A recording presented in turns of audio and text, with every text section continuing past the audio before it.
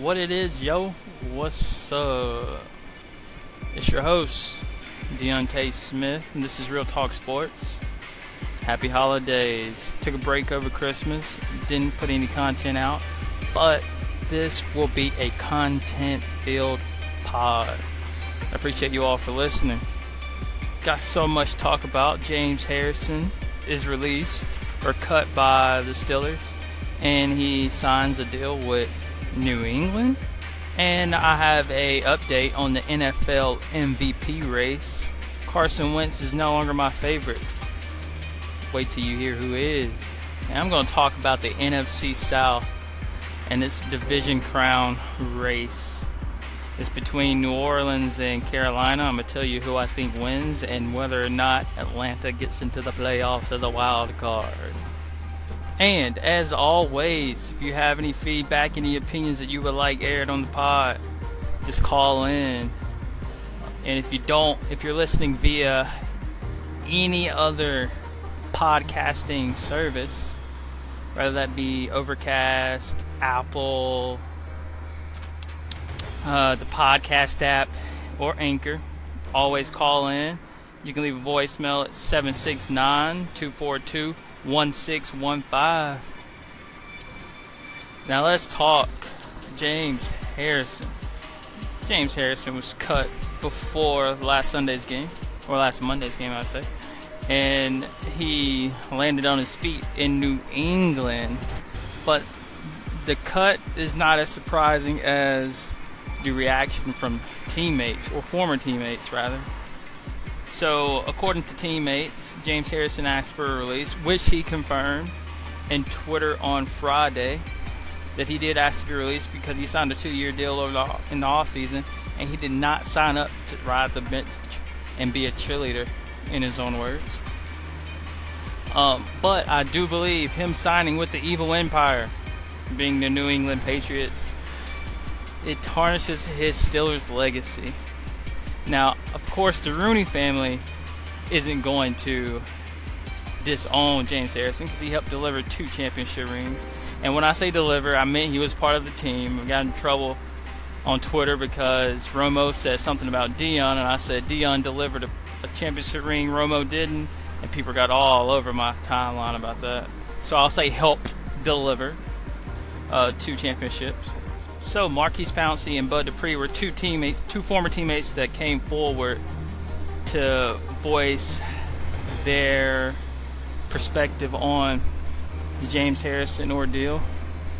And both players do confirm that he quit on the team. After being declared inactive for some games, he would depart from the stadium. He often missed practice, and he slept through meetings.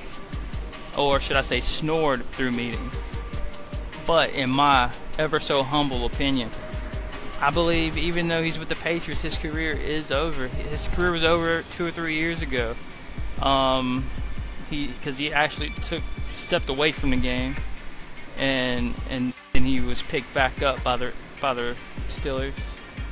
But by signing with the Steelers, he does put himself in a position to taste success one more time before he goes out.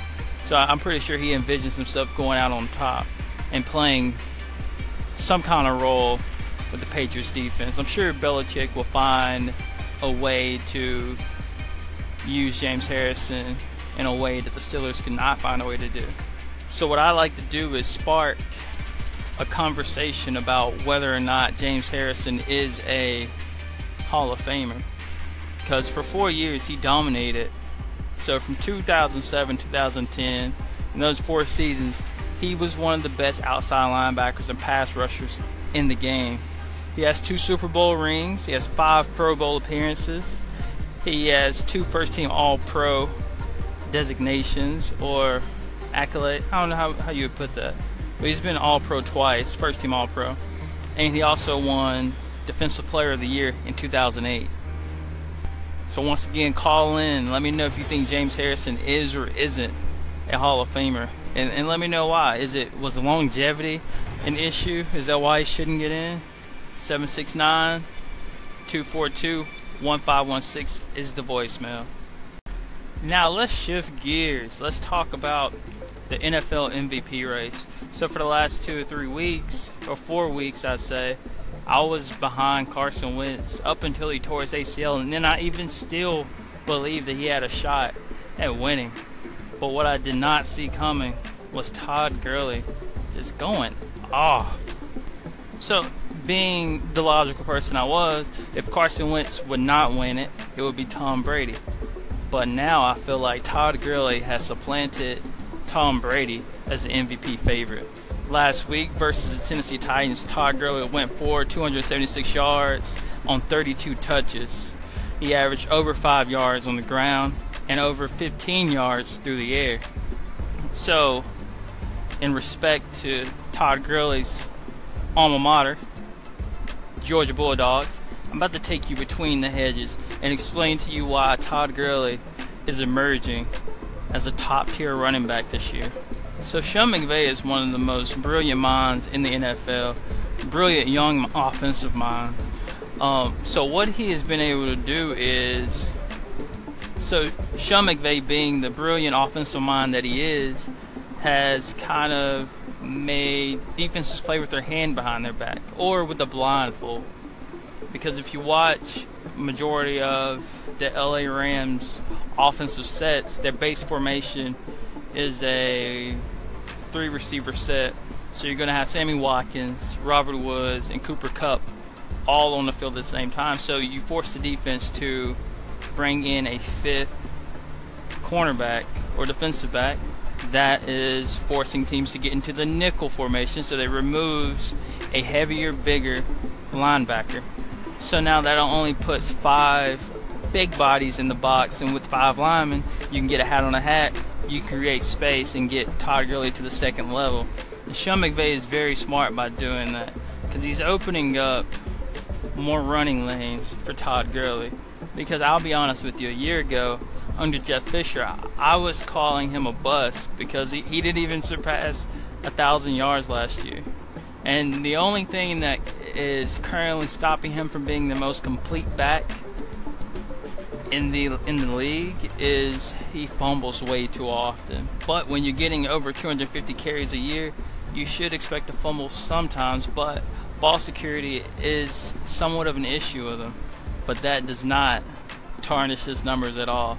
He's put up career highs through 15 games. He has 1,305 yards rushing, 13 touchdowns, 738 yards receiving, and 6 receptions. All those are career highs this season. So Sean McVay has allowed Todd Gurley to show his versatility by catching out of the backfield, something you saw while he was at Georgia. So before the Tennessee Titans game, in a group message with my fantasy football buddies, I said that the magic number for Todd Gurley would be 5. He needed 5 touchdowns to win the MVP. And how I came up with this was, well, he's not going to be stopped by the Tennessee Titans or the 49ers in his last 2 games. I expected him to score 1 on the ground and 1 through the air against the Tennessee Titans. And I also remember the 41-39 shootout in which Todd Gurley was able to score 3 touchdowns. Now, Todd Gurley may not be the best back in the NFL, but he's definitely the most valuable back in the NFL this year. With all due respect to Le'Veon Bell, who's able to do it on the perimeter between the tackles and everything, Todd Gurley is a close second. In my opinion, there's no way that Tom Brady still wins MVP after Todd Gurley, after what he's done the last 3 weeks and what I believe he's going to do against the 49ers. I believe he's going to score 3 times because he needs to score 3 times in order for my theory of the magic number being 5 to be right. So I do believe he's going to score 3 times. But what I do like that is able to get the 49ers to produce points. So it's going to allow for Todd Gurley to get more passes out of the backfield. But if it's a blowout, I can definitely see him getting well over 150 yards rushing. As always, y'all call in, give me feedback. Let me know what you think about Todd Gurley winning MVP. Let's talk about the most entertaining playoff race this Sunday. The NFC South has come down to the last week. It's a division where you often see teams go from worst to first. You do have a very disappointing Tampa Bay Buccaneers facing off a surprising New Orleans Saints. The New Orleans Saints really surprising because of how balanced they are. As Drew Brees gets a little bit older in age, you do need to take a lot of the responsibility off of him, and they've been able to do that this season. And the offense has flourished with a 2 running back monster. I just said a 2 running back monster. A 2-headed monster at running back. Sounds a lot better. So I expect the Saints to take care of business against the Tampa Bay Buccaneers. But where it gets interesting is the Atlanta Falcons are playing for their playoff lives against the Panthers. So earlier in the season, the Panthers were able to defeat the Falcons 20-17. But I do believe Atlanta is starting to click a little more now than they were earlier in the year. And I just don't know which Cam we're going to get. We're going to get good Cam or bad Cam. And now I wonder how important the NFC South crown is to Sean Payton. Because I know how important it is to fans. You want a wild card team to have to come to the Dome for their first game. But with a running game, running games usually travel well. So playing at home or on the road wouldn't be that big of a deal because they are able to move the ball on the ground and take a crowd out of it by holding onto the ball longer than the other team is able to. Carolina is interesting because you can get good Cam or bad Cam. Their defense has been okay. It hasn't been top tier like we've seen in the past. They've had holes in the defense this year. But what makes it a little tougher of a task for Atlanta is Carolina is playing for something too. Usually in these last week of the year games, there's one team playing for something, there's one team that's not. But they both are very, very much alive in the playoff hunt and in contention for the NFC Championship. But my favorite is the Saints. I like my favorite are the Saints. No, I'm going to say is the Saints. That sounds a little bit better. Their balanced attack has been the biggest surprise of the season, and it is the biggest reason of their success. And now I heard my girlfriend's dad say last time a hurricane hit New Orleans or hit the coast, the Saints won the Super Bowl. But I'm not going to take it there. I'm going to say the last time they had a top 10 rushing offense, they were able to win the Super Bowl. And let's not forget about how solid their defense has been. Now, their front seven is unstoppable. Cameron Jordan is having a breakout year. I don't know if he's having Defensive Player of the Year impact, but he's definitely having the greatest impact on that Saints defense. The back end is what worries me. Lattimore is a solid corner, and he usually follows he has followed Julio, and he normally follows the best corner. It's the opposite corner that usually gives Atlanta's defense the biggest problem. And if you're a Seattle Seahawks fan, you're probably hoping that the Panthers take care of business and you beat Arizona. That's the only way that you're going to be able to get in. So, call in. Let me know if you think Carolina Panthers are going to be the NFC South champions or the New Orleans Saints. Now, I know what a lot of teams don't want to see. They don't want to see the Seattle Seahawks get into the playoffs because Russell Wilson can give defenses fits. And he doesn't have a running game. He has a poor offensive line. I mean, it might be the second worst. New York Giants definitely have the worst. So they're running a close race for the worst in the league. But he manages to make things happen. And the Legion of Doom is turned into the Legion of AARP, the way they're aging and the way they're falling apart. Alright, let's switch lanes and let's talk about NBA rumors and trade talks, maybe? JaVale McGee is unhappy with Golden State with the emergence of Jordan Bell and Zaza Pachulias, or as Skip Bayless likes to say, Zaza Cheap Shot.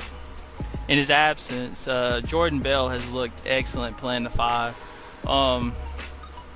his athleticism is off the charts. He's a very exciting player to watch play, considering all that team does is shoot threes, but with his athleticism, it makes it even more exciting to watch him do putback dunks. But JaVale McGee has not openly complained. Is rumors that they were looking to trade him to the Milwaukee Bucks, and as Jalen Rose likes to call them, team futuristic, because in about 3 or 4 years that team is going to be one of the best teams in the East.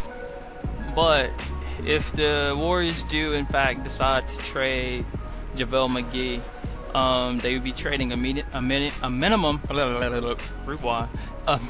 contract, and they made it very clear in the offseason that he didn't have a chance of starting.